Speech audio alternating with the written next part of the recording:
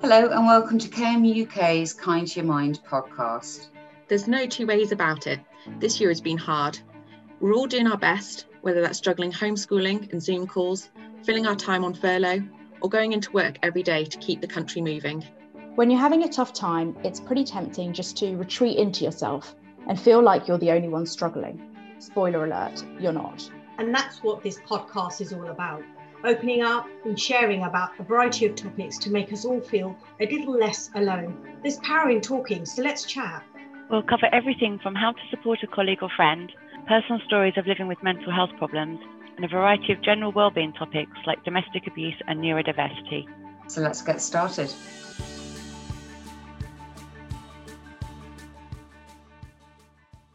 Hi, it's Faith Booth here from the communications team. I'm a parent at KN, and if you haven't already got onto the KN Kids Club, then do so. But I'm joined today by Sarah Ferdinand, who is actually running the Kids Club for us. So we thought it would be a great opportunity for you to pop your earphones in, listen to something different. And with it being Children's Mental Health Week, Sarah's really well placed to share a little bit more on that. So Sarah, over to you. Thank you, Faith. That's a lovely introduction. Thanks very much. And hello to everyone who's listening out there from Coonabarabran. It's an absolute pleasure to be providing Kids Club to you guys at the moment, a time which is very difficult for everybody. And we're just looking for ways through to try and promote, obviously, the children's mental health, but also the mental health of the Coonabarabran employees. So, yeah, I was going to be talking today a little bit in preparation for Child Mental Health Week about ways and strategies that you can use to try and improve your mental health, and as I say, to kind of get through this very difficult period and keep your smile. So how are you finding it at the moment, Faye? I think if I had to sum up in 2 words, it would be horrific and a nightmare, if I'm being completely honest.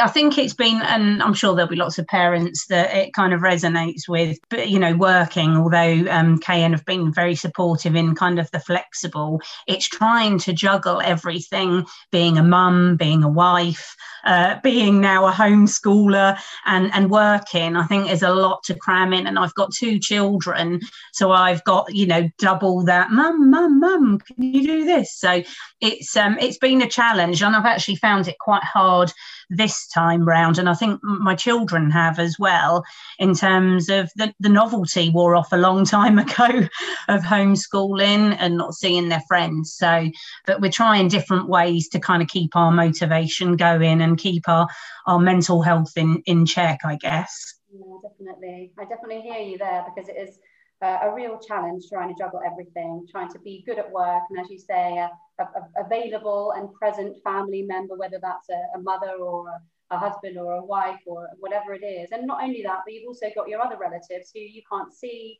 or your friends that you need to check in with. So it just feels like there's quite a lot of giving that needs to be done. And actually, that's something I will be covering, is how to keep on giving. What do you need to do to support yourself in that? So what I thought I'd do is just run through kind of my top 4 tips to sort of help to understand how to improve our mental health and how to sort of keep ourselves in check and keep ourselves well at a time which is, as you say, really, really challenging and something of a nightmare. And that's kind of why we're here, isn't it? To sort of be there to listen and support. So I'm going to start with my top one, number 1, which is emotional intelligence. And it's probably a buzzword that we're all very familiar with now. But certainly when I've been working in schools, and particularly with the younger children, we use something called a mood meter. I don't know if you've come across that in your work. Yeah, for the children, they've had similar things at school, but it's based on kind of rain clouds and rainbows, I think. Yeah. Well, this is a kind of American import, I guess, the mood meter, and you can access it online. I'll put some links in the podcast chat at the bottom. But the mood meter is basically an image which has got 4 parts to it. You've got sort of red, yellow, blue, and green, and it kind of represents in the 4 quarters the different types of emotions that we might experience. And the reason it's quite useful for working with children is because even the very little ones, whether they're in sort of reception or year 1, they can connect with it, they can understand. And the idea is that the different colours represent the different moods. So, for example, red would be, angry, or, super energetic or very passionate. Whereas yellow might be really happy and upbeat and feeling positive. It might move into green, which would be, I'm feeling quite calm, I'm feeling really relaxed. And then blue can be, calm, but also going in towards that sort of low mood, slightly more depressive state. And obviously thinking about those 4 colours is a really nice, simple way of measuring our own mood. The little ones may only understand the terms, the emotional words of happy, sad, angry, and blue, or feeling a little bit low. But as you get older, the children will have an increased vocabulary, how to explain their feelings. They might be feeling, as I say, energized, peeved. They might be feeling furious. They might be feeling really hyped. Whatever that word is that describes their feeling, they can then kind of chart it on this mood meter. And it's brilliant, actually. If you type into Google or whatever, mood meter, there are charts that you can print out at home, you can stick on the wall, or, for older kids, or even for parents, you can download an app. And it's just a really nice way of tracking your mood in a moment. And it is really important to say and to explain to children as well that your moods don't define you. So you might have a feeling in a day. You might wake up and just feel furious. Completely understandable. I'm furious. There's a lot of things at the moment that make me feel upset, hopeless, angry, anxious, but that doesn't define me. I'm not that as a person. That's a mood, and it's a transient state. But for a child to kind of understand that, it might simply be a case of, well, at the moment you are feeling, you seem really angry, so we can put you in the red. But now let's think about how we're going to take you on a journey to where you want to be. And we kind of talk about it, where you are now, let's name it, let's place it. But then where do you want to be? Well, I want to feel calm. Okay, so let's look at then how we can achieve that. So that mood meter really helps us to be able to pinpoint the feelings and to be able to know that they aren't us, that we aren't that, but they are just simply a transient state, which we can change, and we have power over that outcome. So that's my first metaphor, the mood meter, if you like. And as I say, you can download that, you can print it off, you can make one yourself. That could be a nice craft activity to do at home. Really is just a rectangle or a large square split into 4 quarters with the red, the blue, the green, and the yellow. And the next thing I wanted to talk about was the idea of self-care, and that kind of links in with the mood meter when I talk about how you move from one state into another. So if I was feeling really quite down, and that at the moment is quite a common state, I must admit there are times when I feel really hopeless about what's going on and really quite down about it. I don't want to stay in that state, and I don't really sometimes know how to get out of it. But that's when the self-care comes in. How do I fill up my cup with things that are going to take me out of that mood? I know that going for a run works for me, so that's something that I can use. I'll say, right, I can go for a run. I know that if I'm putting on some really loud music and dancing around in the kitchen, like who knows what, I don't care. I love it. It makes me feel amazing. I get flooded with endorphins. I'm suddenly out of that low mood, and I'm maybe moved over to yellow. It might be that I just want to phone a friend because I just need to talk. As you heard, I like to talk a lot, and that's something that for me really helps. I don't know if any of these things are resonating for you, Faith, whether that idea of identifying a mood and then being able to move from one to the other is something you've experienced or tried. Yeah, it's a good point, Sarah. I'd consider myself quite fortunate in that I know when I'm in a mood. I know it sounds silly, but I know when I'm on that slippery path to the grey, dark days where you just think, oh my God, please be bedtime already. And I think and I'm quite good at communicating with the girls, my 2 girls, and it does work both ways, and they're quite good at sharing that. But it is that getting yourself out of that downward funk sometimes. For me, I like to go out and get fresh air. I try and exercise, but I think even just being out in nature for me really works, whether that's just having a cup of tea in the garden and just being present and listening to birds and just letting my mind sort of drift off. And I'm quite good at kind of trying to do that. I think the challenge that I found is with children is, you can tell when they've woken up in a bad mood. And it's trying to do something with them that kind of gets them out of that kind of feeling a bit glum state and moving them into a better place. Sometimes it might be baking or going outside, but it's a challenge at the moment with, you can't go to the cinema, you can't do everything fun. And so I think finding those little ways to help improve their state is any tips on that would be great. Definitely. I mean, it sounds amazing that you're able to communicate your feelings comfortably with one another. And that's something that I think is brilliant, because as a parent, or, the main caregiver for your children, you're modeling that behavior to them, which is amazing. And it's something that, again, we try and do in school, or when we're working in a sort of therapeutic capacity with children, is being able to model naming those feelings. And you talk about waking up feeling a bit, in a bit of a low funk. That's brilliant. If that terminology is available to the younger people in your home, they will be able to confidently use that language and know that isn't, as I say, that sort of defining state. And so those conversations become easier to have. And, sometimes we can have a lot of shame or, anxiety or self-judgment around feeling something other than positive. And it's wonderful when we make them feel positive, and that's great. But if we don't feel like that, it can feel quite isolating and shame-inducing. So being able to say, I'm just in a real low fun today.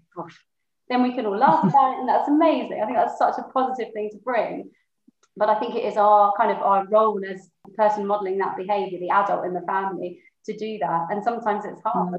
So one of the things that I've found works really well, and it's come up for me before when I've had sort of cognitive behavioural therapy and things, is, you talked about your mother, you've got 2 children at home, you've got family, you've got, you're now a teacher, you're now a full-time employee. How do you keep on giving?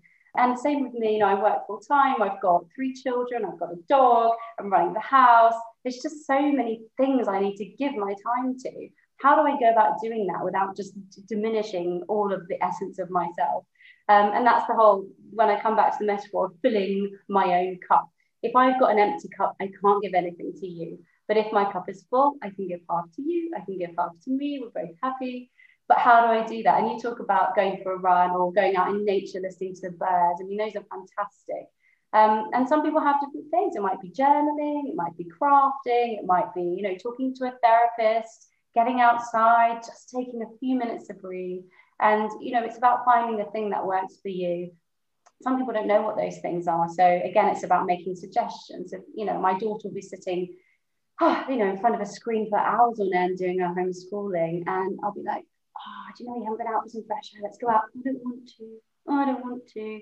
But it's such an effort to get her out. But when she does, she always loves it. And I say, see, you always love it when you go out. Every time, you never regret going out for that fresh air, even though it's raining.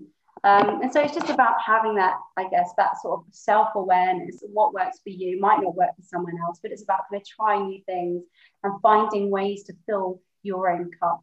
But it is important to get your own needs met first before you try and squeeze everything out of yourself for other people. And I do feel like in our society, we are very much used to just giving, perfectionism, achievement. I've got to do this. My kids have got to get the grades. I've got to be fantastic at everything, but actually don't.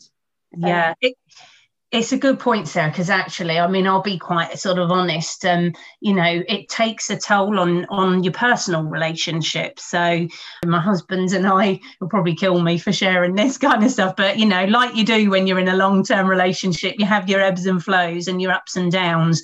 And I think the last 12 months, it has been a challenge for us kind of being married. And a lot of that stems from what you've just said, in my ability or inability, as it turns out, to put myself first. Because I think sometimes there is that guilt of like, I've got children, or I should be doing this, I should be doing that. And I think to prioritize, and in fairness to him, he's always saying you should prioritize yourself more. And I kind of guess I'm so used to giving that it's hard to claw back some of that. I'm Faith, this is me. I used to like doing this stuff before marriage and kids, and you kind of let your identity in a weird way slip away. And it kind of links into what you're saying in keeping your cup for you half full, or however full it needs to be. And I've started taking steps towards that. And I think, like you say, like visualizing a cup or a basket or a pot or whatever it may be, of what do I enjoy, what gives me pleasure, and actually remembering to do those things has helped shift my mindset. It's working. So I think that is really, really useful. And I think it should be something that I try and do with the kids as well, in terms of what makes them happy, what fills their little cups, other than sweets. Sweets and TV and yeah. I think that's so amazingly honest and vulnerable thing to admit to. And it's, you know, I would imagine that most people listening to this can really connect and resonate with what you've just said, because it's really hard to be in a relationship and to be giving to everyone else. And it's very easy to lose sight of who you are. And like you said, the faith that was before all of this stuff, you know, where's she gone? I mean, that certainly resonates with me. I spent absolutely years in that state of, I lost Sarah completely. I was just mum. I was mum to 3 children, and one of those children was very sick. And I was working, and I was trying to be the best mother I could be. And I was trying to be a really present wife and cook the dinner and keep the house. All these things seemed to be more important than me. And in that time, I can tell you, I didn't dance, I didn't sing, I didn't write, I didn't create anything. And I became more and more depressed and lonely and isolated. But I was still absolutely achieving everything on the outside. No one would look in and be like, well, she's failing. They'd be like, how's she doing all that? It's amazing. She looks so good. I don't know if I did look good, but you know, the outward appearances, my makeup was on, you know, I was dressed properly, I everything. But inside, I was dying. It's horrible. And it took so much for me to go, oh, I can't carry on like this. I've got to find who I am again, and I've got to start filling up my cup, or whatever, like you say, whatever you want to use, because I can't genuinely give of myself to my children if I'm not myself anymore. So I think it takes real courage and vulnerability to admit that it's hard. But that's almost the first step on the journey to making that recovery, or being present, being authentic.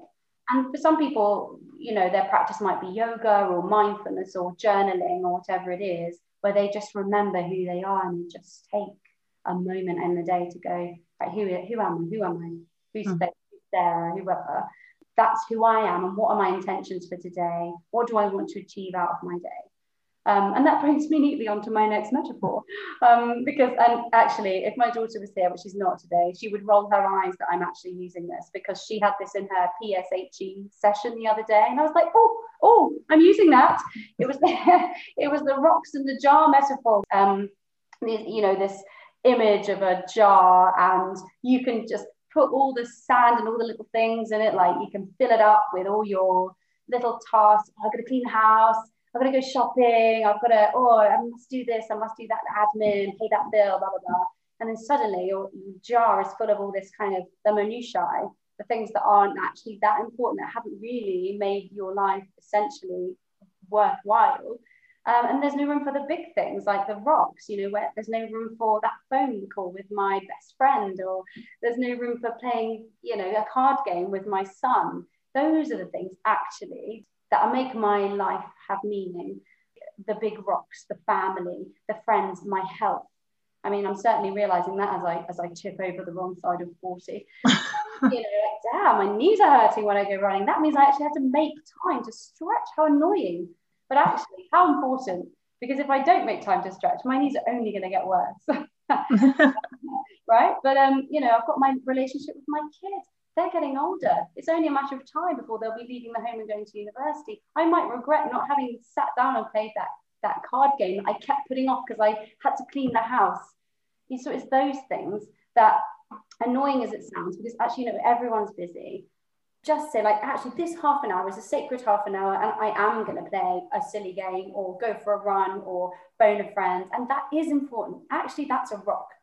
And all the other things, you know, and we talk about like the pebbles, and this is not to diminish work in any way, but, you know, your job, your hobbies, the nice things, they are kind of more pebbles. They aren't the fundamental essences of our lives. They're nice to have. They are important, but they do come after our health and our family. And then, yeah, as I say, the sand, the smaller things, they can be fitted in around those other big things. But it's so easy for us to fill our jars up with all the sand, then not have room for the other things. that, you know, cliched as it might sound, I think it's a really important image to hold in our consciousness as we go through this busy times, and say, do you know what?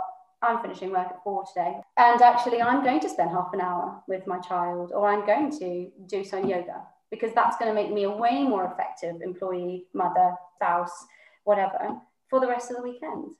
So I would say that that is something that I would recommend prioritizing for you, and for, you know, teaching that lesson to the children. Yeah, I'm going to give that a go. I'm also looking out my window, and I've been saying for the last few days I really need to clean the windows. But having had this conversation, I'm not going to do that. I'm going to give myself the time back, and I'm going to do something. Yeah, one of those rocks. Yeah, absolutely. Put a rock in instead to get the sound. I was like, I imagine just tipping the sand out all over the floor, making a big old mess, and not cleaning it up.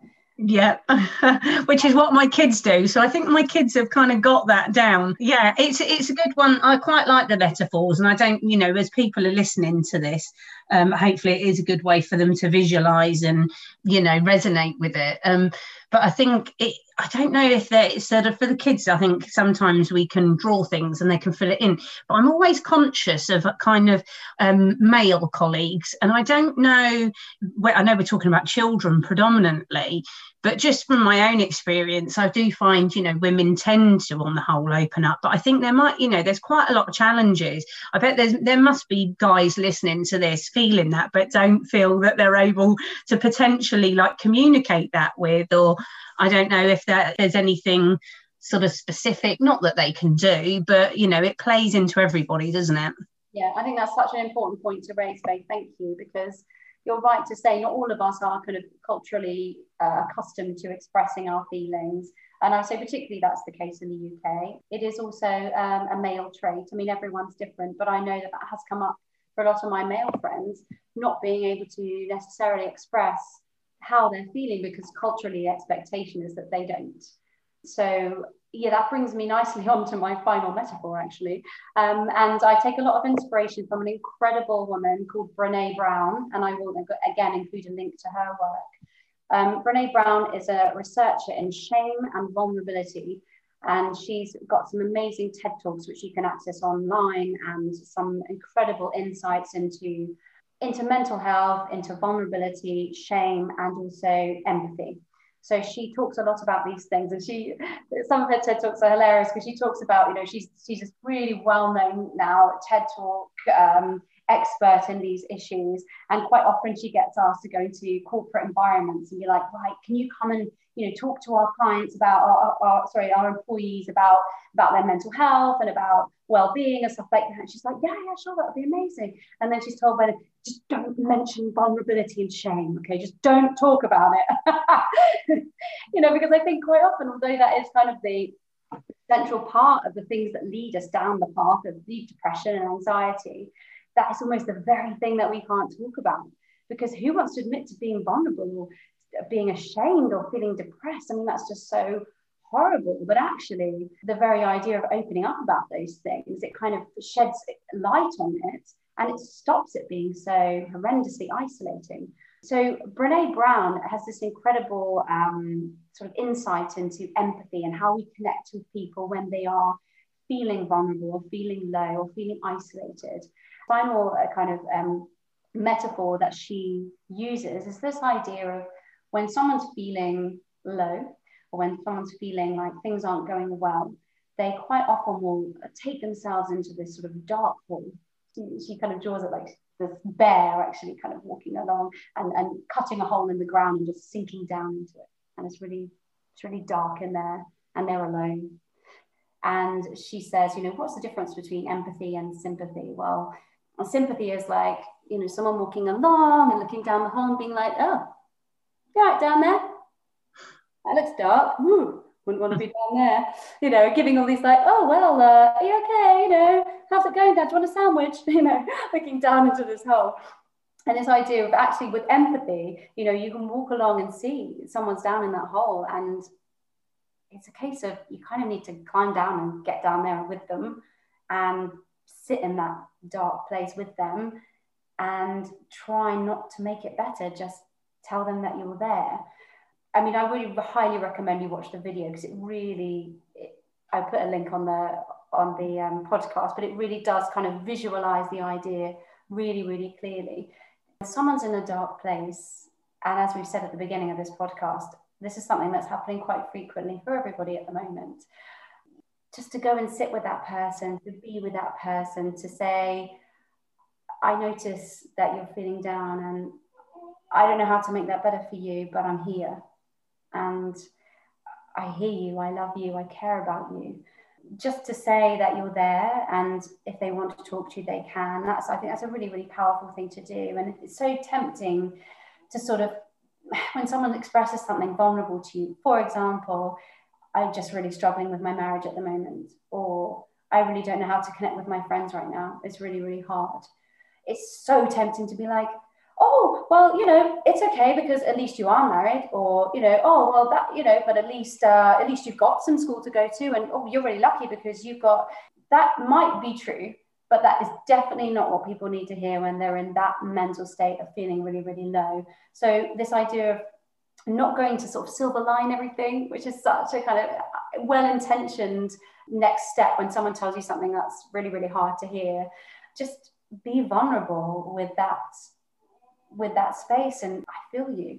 That sounds really, really hard. I'm so sorry, but thank you for sharing that with me. I think that's really sound advice, Sarah, actually, because I am quite a silver linings person as well. I will try and put a positive spin on the darkest of things, but actually I think acknowledging and that empathy bit I think is really, really important. So, next time my kids are feeling a bit sort of down, I think rather than being like, but you've got food on the table and a roof on your head and shoes on your feet, I think, maybe I'm going to pause that and just think, actually acknowledge what they're saying and empathize with that, rather than going straight to, well, you've got it better than some kind of approach. So yeah, it's good. I'm gonna try that, definitely. It's sort of counterintuitive, I think, because it's such a good intention to try and silver line and try and distract. If someone's feeling down, let's go out. I mean, the old days when we actually could go out,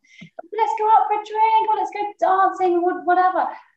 Sometimes, that does distract for a while, but it doesn't meet the need. And the need is, I need to be heard. I feel down. And it might be something that for someone else is kind of insignificant. It might be, I'm feeling down about the way I look. I'm feeling down about the thoughts in my head. It might be that. And for somebody else, those things might not really be that significant or relevant or important. However, the idea of empathy, as you said, is actually just sitting with their feelings and being present for them. I don't think you can hear my dog, but she seems to have a lot to say about it. Your dog is in agreement. A couple of kind of tools that I use with my children and with children I teach is, first of all, is checking in, and that can be done in a lot of different ways. So checking in might be, hey, how are you doing today? Just checking in, how are you feeling? And that might be met with, again, coming back to what we said at the beginning with the mood meter, I'm feeling really angry. Oh, okay. Let's so you're feeling angry, so that maybe put you on the red part of the mood meter.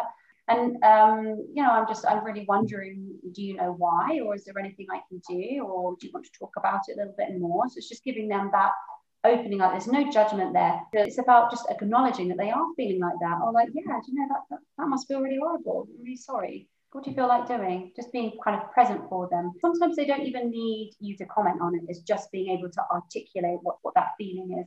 They can do it out of 10. I'm feeling out of 10. I'm feeling 10 out of 10. I'm feeling so hyped. Or I'm feeling a bit 2 out of 10 actually.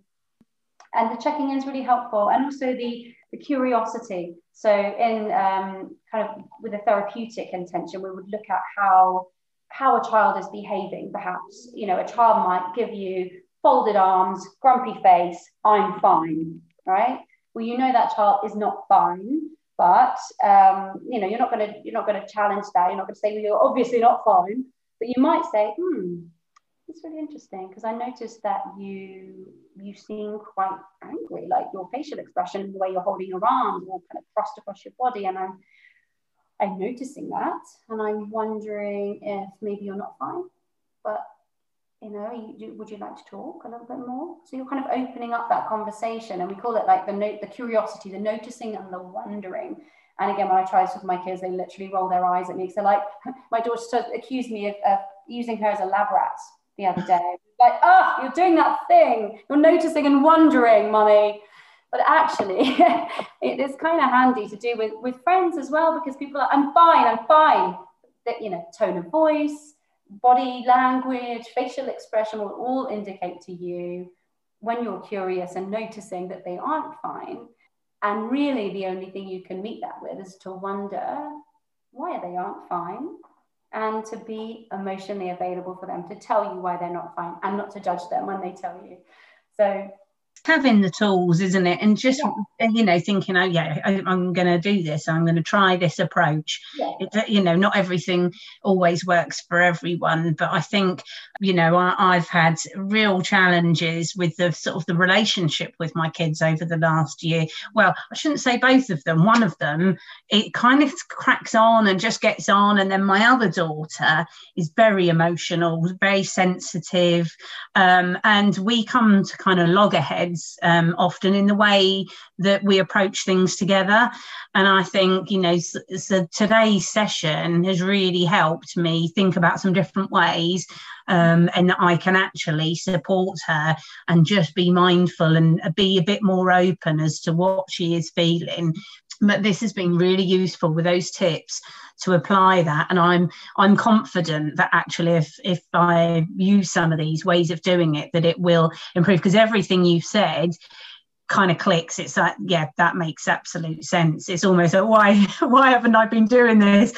Why aren't we given a manual at the minute we start becoming parents, or even just adults with the responsibility, a kind of dummy's guide to actually to being able to do some of this. And I think now with children especially, and the impact that, you know, the pandemic and other stresses are having on their mental health, I think absolutely every tool or every approach or every soundbite and every tip is good to have and to try. So that's so interesting, and thank you. But you know, I agree with you. There's so many factors, and you know, when you're at home with somebody all the time with all those pressures, and to watch that relationship, as you described, sort of deteriorating before your eyes is so hard to hear. But at the same time, it's so vulnerably honest. It's exactly as it is, and I find that with my own children. I'm like, at the end of the day, I don't think I was good enough today. I don't think I did a good enough job of making my child feel good about themselves, and how can I be better? And I want to end on just a couple of little pointers that have really helped me when I try to understand what's going wrong, perhaps in the relationships of my children. You know, certainly something that resonated so much for me when I was doing my counselling skills training was I learned about something called the attachment theory. And it was a real life changer for me. It's really worth looking it up. And again, I'll put a link in the bio about it. But understanding your attachment style is essentially having an understanding of your relationship with your parents or your caregivers, and how that interplays with the way you then act out in your relationships with your spouse, partner, children, other, you know, significant others. And it is such an eye-opener. It's literally like the light bulb moment for me, because I came across this when I had already had my 3 children. They were still young enough, you know, that I could get it better. But I understood my attachment style with my own parents, and how I totally was replaying that with my children, and how things that they said and did would really trigger me into replaying that previous relationship that I had with my folks. And I was like, the light is on now. I can see what's happening here. And you know, just there's some amazing like little quizzes that you can do online, attachment style quiz. So it's just about, again, understanding yourself a bit better. I mean, I find that my youngest son is basically a re-embodiment of me, and he annoys me so much. I mean, I couldn't find anyone more annoying. I love him so much, but it's so extreme. I'm like, what is this? You know, with my daughter, she's so calm and she's so grounded. I'm like, she's the adult in our relationship. And then my middle one, I mean, bless him, he's just so quiet and shy. And I'm like, it's just so confusing. But every one of them triggers and inspires me in a different way. But if I didn't know where I was coming from, I would definitely react differently to them. And one other thing, which I'm talking so much, but I just got so passionate about this. I came across this book years ago called 5 Love Languages, which you might have come across as well. It was originally written, I think, about marriage and relationships, but it also extends into relationships with your children, your friends. understanding your love language. And that doesn't mean Spanish or French or whatever, but it's, you know, my love language is acts of service. So if you came and mowed my lawn, that I'm like, I'm going to love you for that. But, you know, but your love language might be gifts. So it might be, well, if you mow my lawn, whatever, but if you bring me, you know, and you top from wherever, then that's going to really resonate with me. That feels really, makes me feel like you really love me. And everyone has a different love language. It might be time spent. It might be, you know, say acts of service, gift. It might be kind words, whatever it is. If you know what yours is and you know what the love language of the people in your family are, then that will really help you to communicate with them in a way that makes sense. So I think it's really interesting to know what your own love language is, what the love languages of the children or your people in your family or your home, so that you can communicate with one another in an effective way. And there are, again, quizzes online that you and your family can do, and they're quite fun. And you can be like, wow, what insight I have into my family. So there we go. Hopefully there's a lot there to, you know, maybe to unpack. And lots of kind of, as you say, tools in your toolbox now to really make positive change and improve the mental health of not only yourself, but also your family. That's lovely. Thank you so much, Sarah, for your time. That's been really helpful. It's been an absolute pleasure talking to you, Faye. Thank you.